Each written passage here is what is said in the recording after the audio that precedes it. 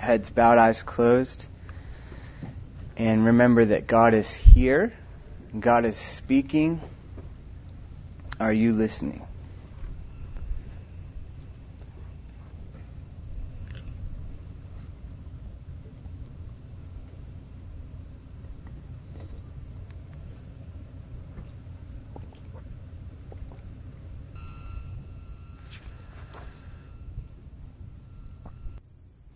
Okay, you can keep your heads down and eyes closed. But I'm going to ask you to pray for me because obviously I've had no time to go through this at all. So you can just pray for me that I'll have a sound mind and be full of God's Spirit.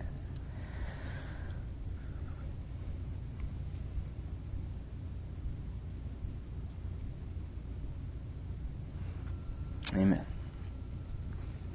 Complete and lasting victory over pornography and other addictive sins is completely possible for everyone in this room. Complete and lasting victory over pornography or other addictive sins is absolutely possible for everyone in this room. No exceptions. 1 Corinthians 10:13 says, "No temptation has overtaken you that is not common to man." That's enough right there. "But God is faithful, and He will not let you be tempted beyond your ability, but with every temptation will also provide a way of escape that you may be able to endure it." Every temptation comes with an escape plan. That means you are not a victim of lust. The victims are the women who are bought and sold in order to satisfy our evil desires.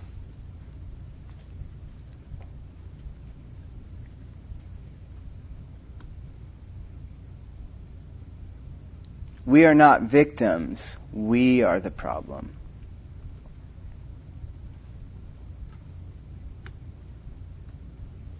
With every temptation, there is a way of escape. That's what we want to talk about today. The first step towards victory over sin is surrender to God's authority. The first step to victory over sin is surrender to God's authority. Because God will never empower an unsurrendered will.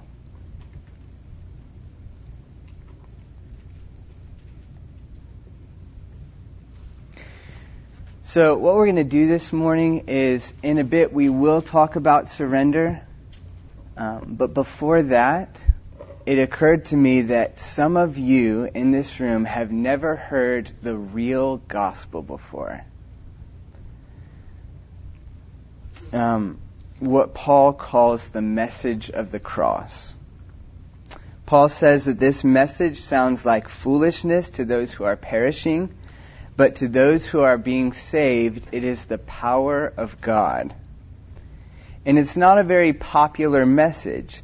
In fact, I grew up in a good Christian family, and I went to a fairly decent church 3 times a week, and I never heard the message of the cross in a way that clicked with me until I came to totally His. Isn't that crazy? Chances are you might not have heard the actual message of the cross. The message of the cross that is the power of God. So we need to go over that this morning. And after we do that, we're going to take a small break. And there's 2 young men here who God has led in victory over pornography. And they're going to come and share with you about that. Because we can't have any of us thinking that we're the exception and that it's not possible. I think many of you in this room have been sold a fake Jesus. If Jesus hasn't brought you to the cross, where your life, for your sake on this earth, has come to an end, you haven't met the real Jesus.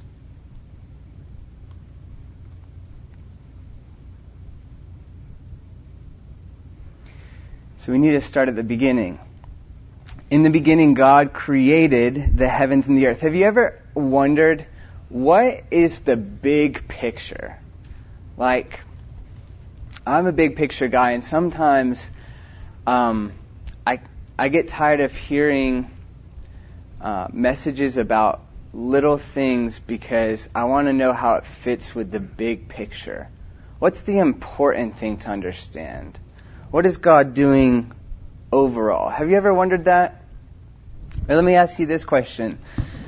Have you ever been in a situation where you felt like you were on the outside looking in? Like maybe a time like last night. I remember some of my first youth conferences when there would be a time of worship like that and people are moved emotionally. I felt like I was on the outside looking in.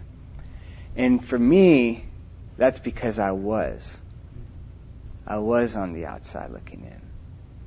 They did have something that I didn't have. Consider that possibility. It's not true of everybody, but it may be true. But what is the big picture? What is the big story of God? Well, God created, and then He created Adam and Eve, and He put them in the middle of a beautiful garden.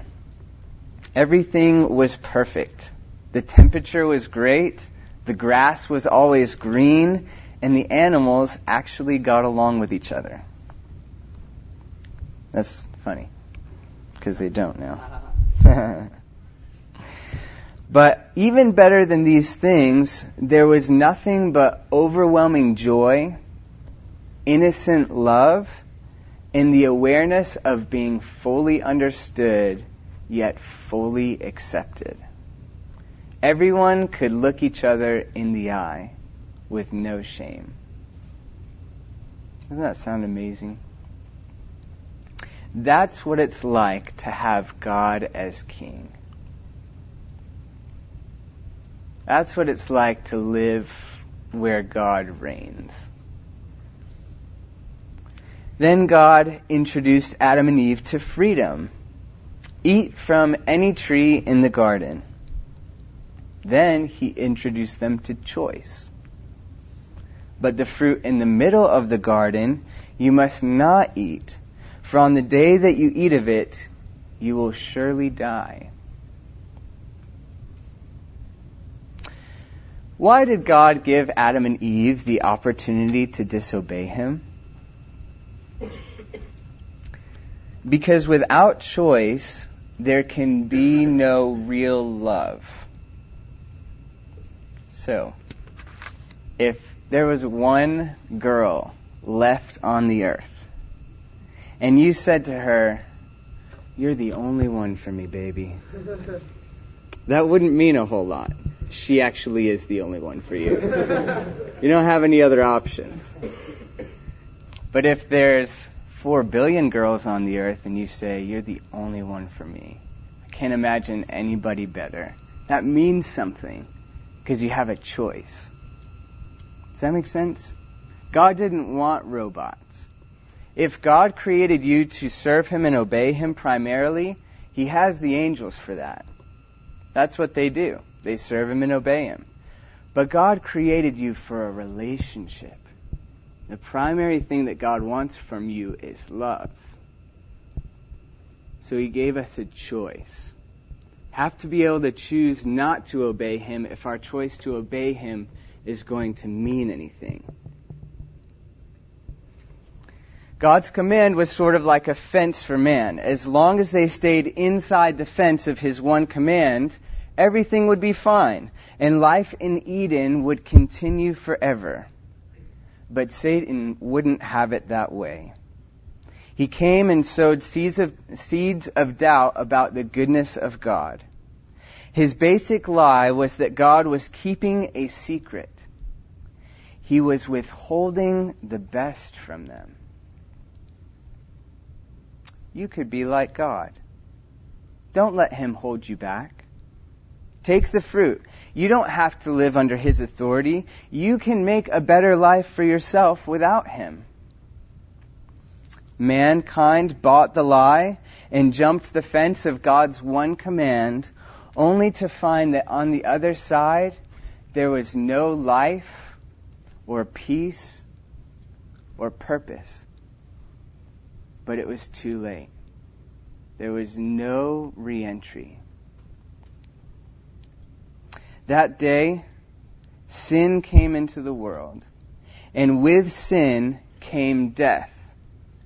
Now God said, the day that you eat of it, you will surely die. So we know that the death that came was not primarily a physical death, because they didn't die that day. The death that came was a spiritual death. What is spiritual death? Well, what is spiritual life? What is true life? Jesus said in John 17, when he was having a conversation with his Father, he said, "This is eternal life, that they may know you, the eternal God, and Jesus Christ, whom you have sent." The word know there is a relational word. It's a word that has to do with a continuous and well-maintained friendship. It's the intimate knowledge that can only come through that kind of relationship. So what is Jesus saying? Jesus is saying life, true life, abundant life, the kind of life that goes on forever, is found in friendship with God. That's what life is. But not a buddy kind of friendship with God. It's more like the kind of friendship that I have with Colin Brazier. Colin Brazier is a good friend. I'm so thankful for him, and I love him dearly. But he's also my boss. And part of our relationship depends on my cooperation with his will. My will can't dominate in our friendship, or it will cease to be a friendship. Okay? That's the friendship with God that is life.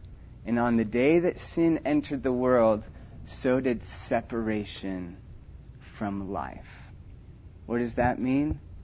That friendship with God came to an end.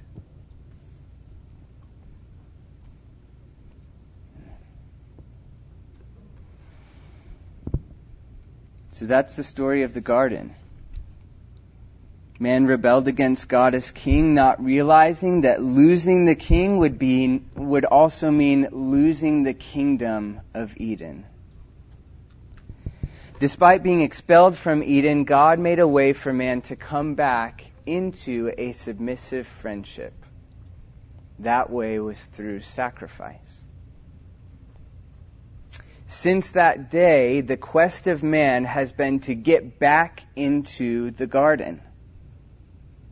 But this quest has failed over and over again, because there's no way to have God's kingdom without having God as king.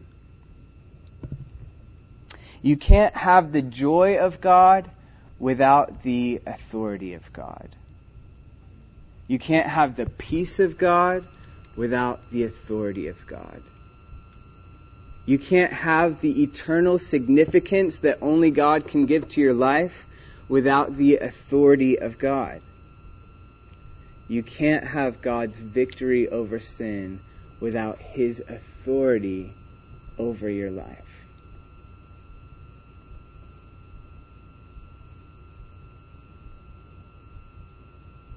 Can't have the garden kingdom without the king. But people have tried. Solomon tried, right? He tried everything. He tried everything to find something in life to grab onto, something meaningful. He tried over 700 women, all of them. He tried wisdom. He tried education. He tried building things. But he couldn't find life anywhere. He had more money than anybody else. He had peace in his kingdom. He had authority. And at the end he said, it's all just nothing. There's nothing to grab onto. I couldn't get back into the garden. What about Andrew Buchanan that talked to you guys? He tried to get back into the garden, right? He tried to get back into this place of experiencing God, and everything that he tried came to nothing until he said, God, you can be my king. Then he came back into the garden. Even our own nation has tried to do this. We were one nation under God. We tried to be a garden kingdom, but slowly we have rejected the king.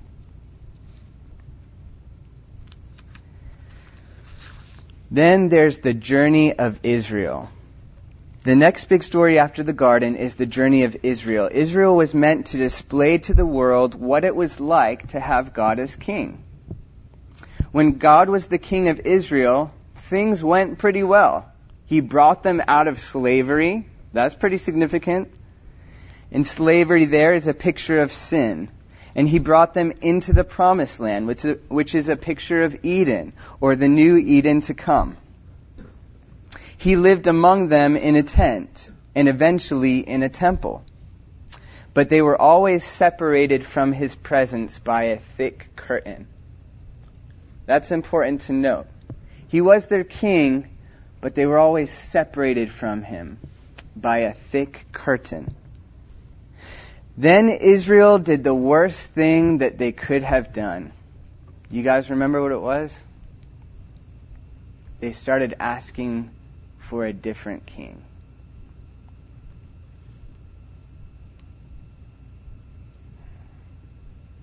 They wanted to be like the other nations around them. So God warned them, but eventually gave them what they wanted. And after that, things completely tanked for Israel. Fast forward to the New Testament, and a man arrives in town claiming to be the Son of God. He says, I am the way, the truth, and the life. No one comes to the Father except through me. He also says, I am the door. If anyone enters by me, he will be saved and go in and out and find pasture. The thief, Satan, the tempter in the garden, he comes only to steal and kill and destroy. But I came that you may have life and have it more abundantly. Do you realize what Jesus is saying? He's the door. Like he's the door back into the garden. He came so that we could go back in and have that abundant life. So there's a way back into submissive friendship with God. A lasting way. A permanent way. And that way is through Jesus.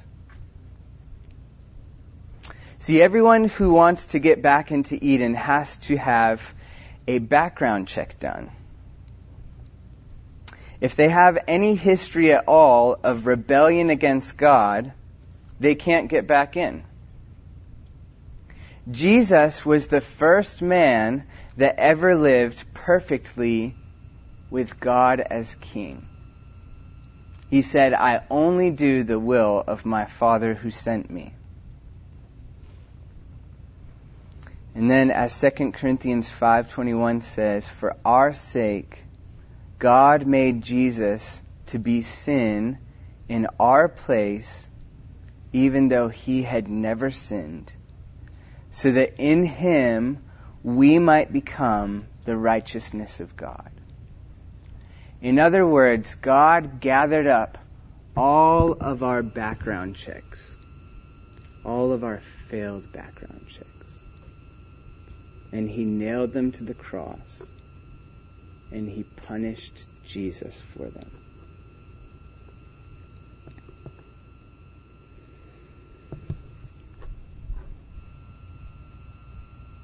Can you imagine the pain of the Trinity as they experienced separation for the first time ever?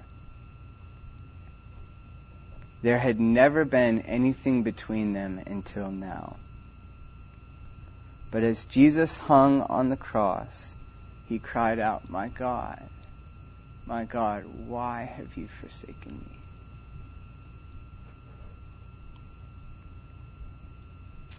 When Jesus took his last breath, there was a giant earthquake, and that curtain in the temple tore in two from top to bottom. And again we see Jesus was the door, and the door swung open. The veil of the temple is torn. There's a way back into Eden.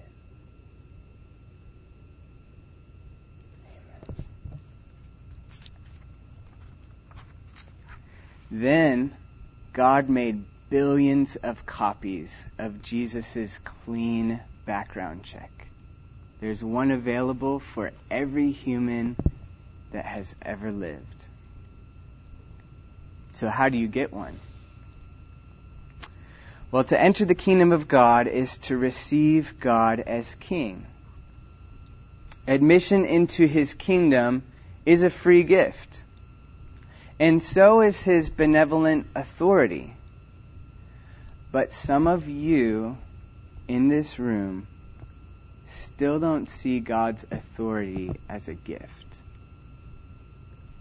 You see it as a threat. And that's because of the pride in your life. The pride in your heart. And this is going to be the next thing that we address. But before we do so, I'm going to have these guys come up and share with you. So Jeremiah, could you come up first and share?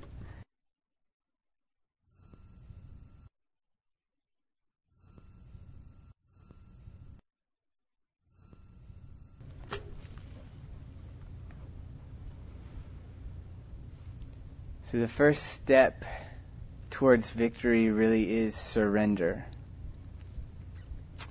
My fear this morning is that many of you have been inoculated from the true gospel by a false gospel of the sinner's prayer. You think that because you prayed a certain prayer at a certain time, you are on your way to heaven. In many cases, this is not true. Throughout the rest of our time, I will be using the words heaven and hell. We have a pretty good idea of what heaven is like. It's a lot like the Garden of Eden, but everything has fuller meaning and life, and this garden will last forever. Unfortunately, we're much less familiar with hell because people are afraid to talk about it. But refusing to talk about something doesn't change its reality. Hell is real. We just recently had a really good friend whose wife got terminal cancer. She knew she had a matter of time to live. And guess what they did? They talked about her cancer every day. And she came to peace with it. And he came to peace with it. And she died in peace. She was ready to die 2 weeks before she died. And after she died, he was at peace because they faced the reality. If they hadn't talked about the cancer, would she have died of cancer? Yes. Not talking about it doesn't change the reality. Hell is real. Revelation 21, 1 through 8 says, Then I saw a new heaven and a new earth for the first time, and the first earth had passed away, and the sea was no more. And I saw the holy city, New Jerusalem, coming down out of heaven from God, prepared as a bride, adorned for her husband. And I heard a loud voice from the throne saying, Behold, the dwelling place of God is with man, and he will dwell with them, and they will be his people, and God himself will be their God. And he will wipe away every tear from their eyes, and death will be no more, and neither shall there be mourning or crying, nor pain any more. The former things are gone. And he who was seated on the throne said, Behold, or look, I am making all things new. Write this down, for these words are trustworthy and true. It is done. I am the Alpha and the Omega, the beginning and the end. To the thirsty, I will give to drink from the spring of the water of life without payment. Absolutely free. Drink, be satisfied forever. The one who conquers will have this heritage, and I will be his God, and he will be my son. But for the cowardly, the faithless, the detestable, the murderers, the sexually immoral.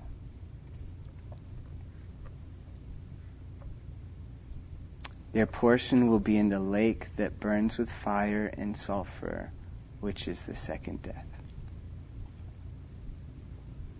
Citizens of heaven will experience the unhindered presence of God and the absence of all evil.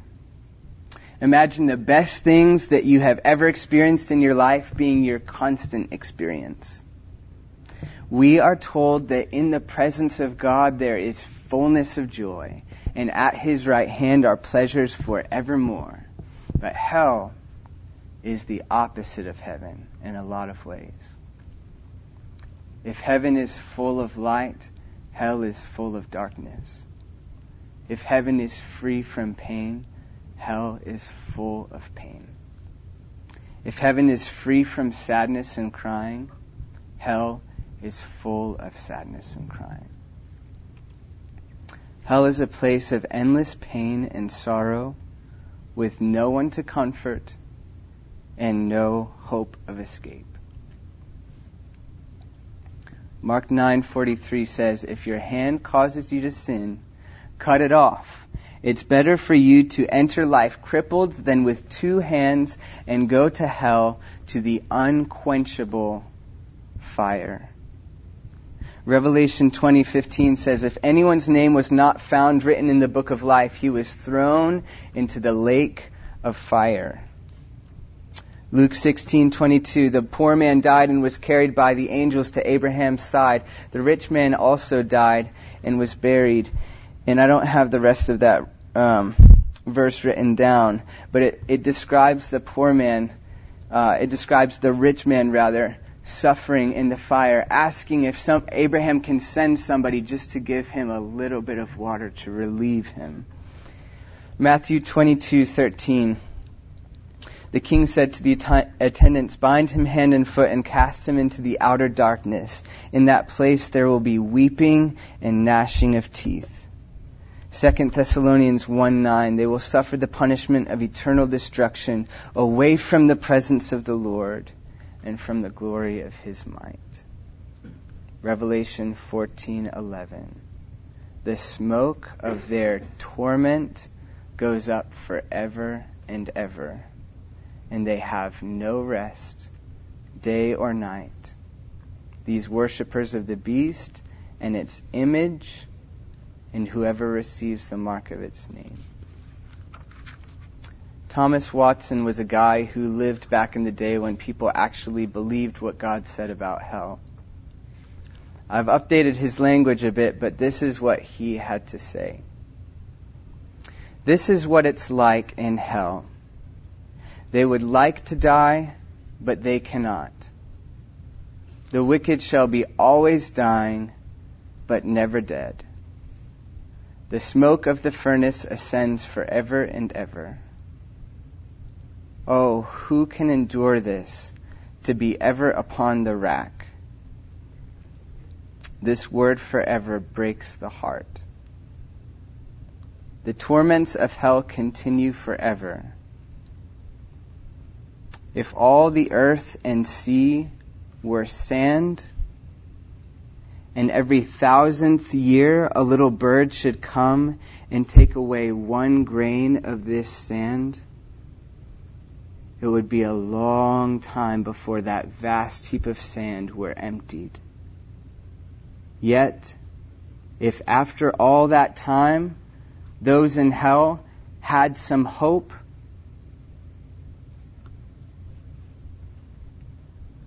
but they do not.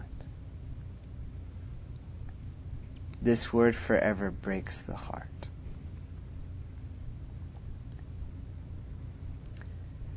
I'm not here to apologize for the reality of hell or explain to you why it's fair. I'm just here to tell you what God has said and ask you to order your life accordingly. In the end, when everything is revealed, no one will say that God was unjust. In fact, we will give him endless praise for how merciful and gracious he is.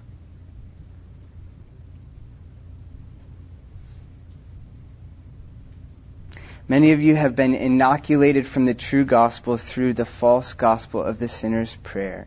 You think that because you prayed a certain prayer at a certain time, you are on your way to heaven. But remember, Jesus is the door back into the garden.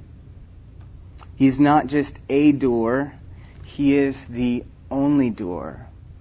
He is the only way back in. So we need to look at his life and we need to listen to what he said about how to gain admission. This is what Jesus taught about how to get into the garden. You are either all in or all out. As long as you're the one deciding what to give to God and what to keep for yourself, you are still the one deciding. You may think that he is the passenger in your car, but he is not. That Jesus is just a figment of your imagination. Jesus is only a hobby for those on their way to hell. For citizens of heaven, he is much more than that. He is everything. Jesus will never be content with partial surrender. If you haven't given him everything, you haven't given him anything because you haven't given him yourself. You haven't died and gotten out of the way so that he can live his life through you. Whenever anyone determined to follow Jesus, he always pointed right at their idol, right at their greatest affection, their greatest pursuit. And he said, go destroy that, then come follow me. This is the test of discipleship. Jesus does not have any disciples who have failed that test.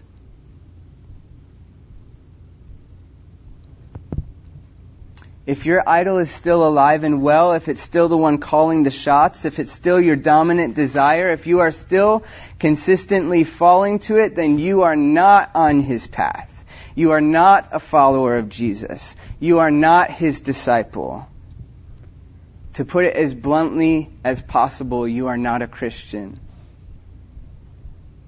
You are not a citizen of heaven. This is a hard word. And so I want to attempt to prove this to you from God's word. Look at the example of the rich young ruler. He came to Jesus and he asked, what do I have to do to inherit eternal life? So Jesus said, you know the commandments. Don't murder. Don't commit adultery. Don't steal. Don't lie. Don't cheat people. Honor your parents. And he said to him, Teacher, all of these I have kept since I was a kid. Now, if you read through Jesus' ministry, Jesus usually calls out liars because he searches the heart. But he didn't call this man out, which implies to us that this man is probably telling the truth. He probably had kept all of these commands. He probably was a very moral person. His morals would probably put ours to shame. Okay? He did things well. He had a good desire. He wanted eternal life. He came to Jesus running. He knelt at his feet. He said, good teacher. He was earnest. He respected God. He wanted eternal life. But none of that counts. That's not the key issue. Jesus points at the key issue. He says, you lack one thing. Go and sell all that you have and give to the poor, and then come follow me. Disheartened by what Jesus said, this man went away downcast because he had great possessions. This man had good intentions, but seeing that his idol was wealth, Jesus pointed it out and asked this man to destroy it. For those who love God, you see this as an invitation of Jesus. Be free from this consuming passion. Come live for something so much greater. Be satisfied in me. I will provide for you. I will satisfy you. I will protect you. It's an invitation to freedom. But for those with idols in their heart, this is a threat. Ultimately, the young man walked away because he loved his stuff more than he loved God. Did Jesus run after him and lower the standard in order to gain another Christian? No. Jesus let him walk away. I'm sure Jesus was deeply grieved, but he will let you walk away too.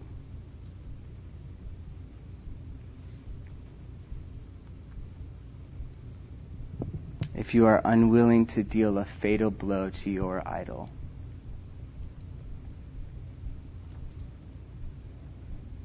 God is the eternal inheritance of those who treasure Him supremely in this life. But those who do not treasure God supremely in this life will not inherit Him in the next.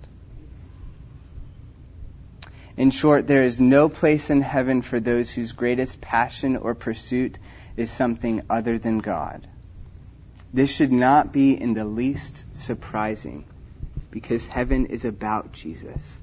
And if you didn't want Him here, why would you want Him there? 1 John 3, 6 through 10 tells us, no one who abides in God keeps on sinning. No one who keeps on sinning has either seen Him or known Him. This word sinning, keeps on sinning, is talking about a pattern of sin, but a pattern of defeat to that sin. And if this is your life, if you have had a pattern of defeat to sin, and you have never seen a point of victory over it, you have not seen God. You have not known God. Why is this true? Because to see Him is to love Him.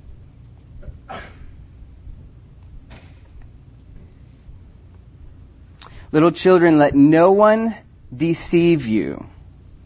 In other words, if anyone tries to tell you something different than this, don't listen to it. It's a lie. It's Satan's lie. Whoever practices righteousness is righteous as he is righteous. But whoever makes a practice of sinning, whoever is in this pattern of giving over to sin, is of the devil. No one born of God makes a practice of sinning. No one. No one. No one. You're not an exception just because you live in watered down American Christian culture. No one born of God keeps on sinning. Because God's Spirit lives in him and he cannot keep on sinning because he's been born of God. By this, it's evident who are the children of God. Whoever practices righteousness is of God, and whoever does not practice righteousness is not of God.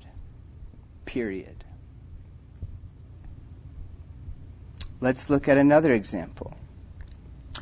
Jesus walks up to Levi in Luke chapter 5, verse 21. After this, Jesus went out and he saw a tax collector named Levi sitting at the tax booth. He said to him, "Follow me." This meant death to Levi's career. This meant death to his wealth. Jesus said, "I don't know if I have a place to sleep at night." He said, "Foxes have holes and birds have their nests, but the Son of Man has no place to lay his head." So he says to this rich, affluent man, "Come follow me." No guarantees. The only guarantee is you'll lose your job. And leaving everything, Levi rose up and followed him. This was the choice. Say no to your idol, say yes to me, or say yes to your idol, say no to me. There is no gray area. You cannot have him and have your sin. It is impossible. You are not on his path.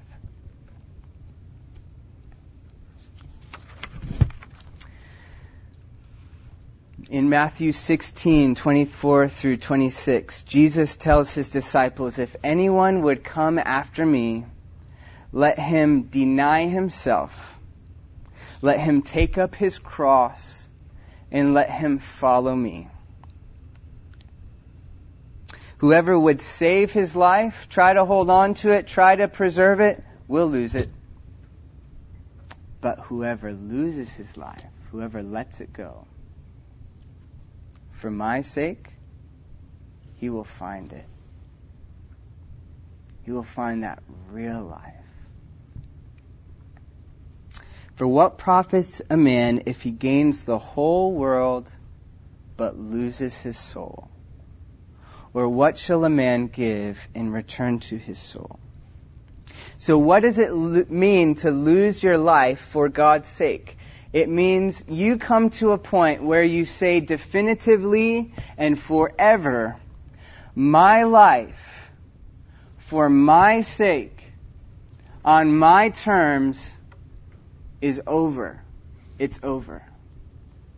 Jesus, you can have the authority. You can be the boss. You can have control of my future. You can have control of my relationships. You can have control of my career." Some of you will not let God have control of where you go to college. Some of you will not let God have control of what your job is going to be. Some of you, I believe some of you feel called to ministry and you're saying no.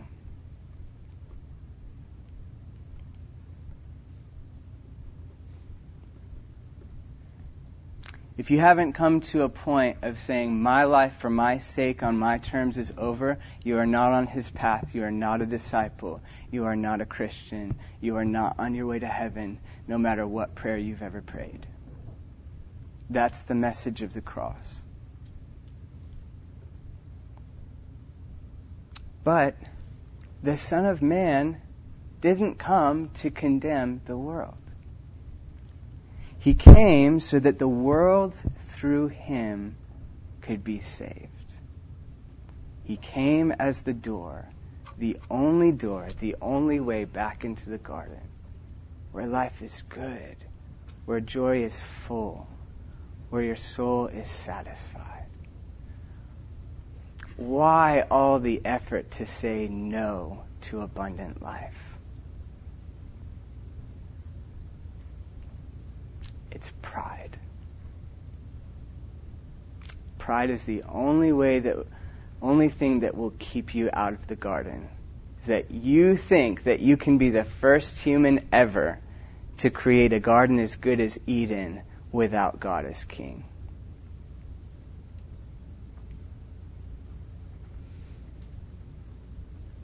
Don't deceive yourself. Scripture and life is full of examples of people who have tried and failed.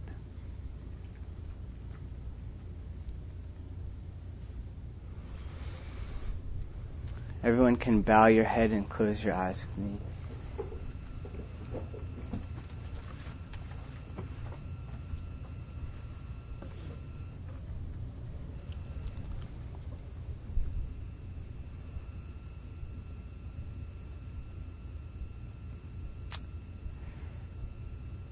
I'm going to have you look up actually for 5 more minutes. I just feel like the Lord wants me to share with you my story briefly.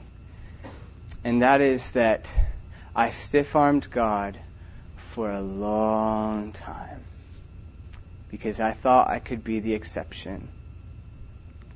I wanted unconditional love. I wanted that good life. I wanted satisfaction. And I thought that if I could be good-looking enough, fast enough, smart enough, funny enough, popular enough, that I wouldn't need God to help me with anything else because that's all I wanted. But God in His grace, He let me get some of those things. And not saying I'm good at anything, but He let me come to a point in my mind where I felt like I was pretty good. And guess what? It didn't satisfy. And I got to a point where I was here in my second year and I was studying Jesus' life in the book of Mark. And I saw somebody who had way more potential to gain a following with power, with miracles, to impress people, to gain the unconditional love that I was after. But he never did anything for himself. And I was so disappointed because I knew he was perfect, and that meant there was something wrong with me. So I was like, oh man. And at that time, I sprained both of my ankles, so I couldn't be the fastest person on campus anymore. And I was a dish crew captain. And I was really proud of my dish crew. I actually had a plaque up in the kitchen that had our dish crew name and our record time, and I wanted to see if anybody could beat it, but I knew nobody could, so I had it up there just to say, hey, me! And at that time, people started complaining about our dishes not being clean enough, and so my level of confidence in that fell. And my grades at that time plummeted for no apparent reason. And I had my first ever argument with my girlfriend, which was Claire. And I remember I was on my way back to school after this argument with Claire. And I just felt like this is me at my best. Like, I have done everything that I possibly could to build my kingdom, and here we are, just as empty as ever. So I said, finally, through tears, God, I give up. Like, I'm done. You can get in the driver's seat. You can have control over my life. And He taught me Psalm 103. That He forgives all my sins, all of them. He heals all my diseases. That broken person is being restored back into the image of Christ. He redeems my life from the pit. Like He paid a high price to bring me up out. He redeems your life from the pit. He satisfies my desires with good things so that my youth is renewed like the eagles. And I can tell you, I am happier now as a person who is under God's authority than I have ever been in my whole life. It's a good life. It's a satisfying life. I've never had so much joy. And all the things that I felt like God was going to ruin, He has given life to. I have a hope. I have a future. I have a job that I love. It doesn't pay near anything. I love it. He gave me a life that I never would have chosen, and it's better than anything I would have chosen. He's a good king. He's a good king. And all your counselors will tell you the same thing. Now you can bow your head and close your eyes.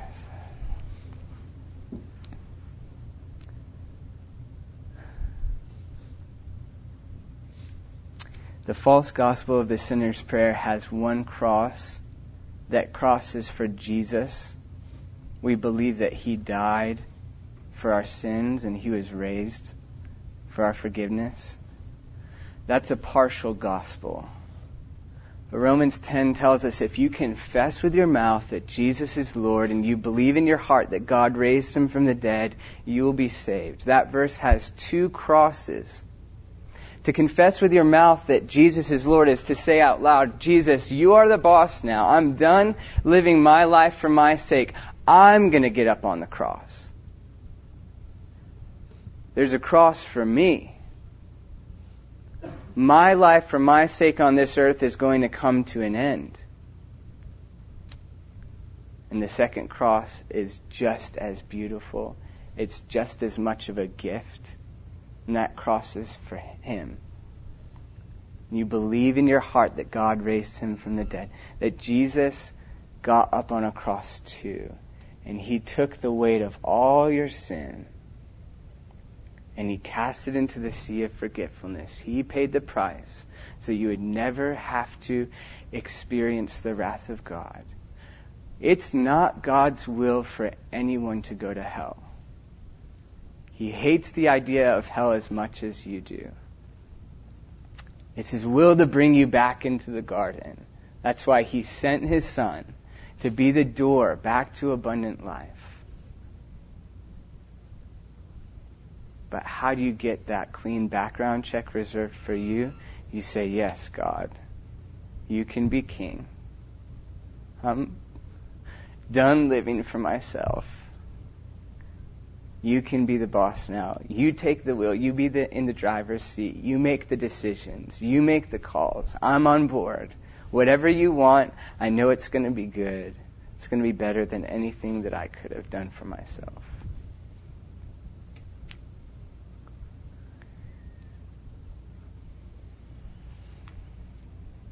Brian, could you?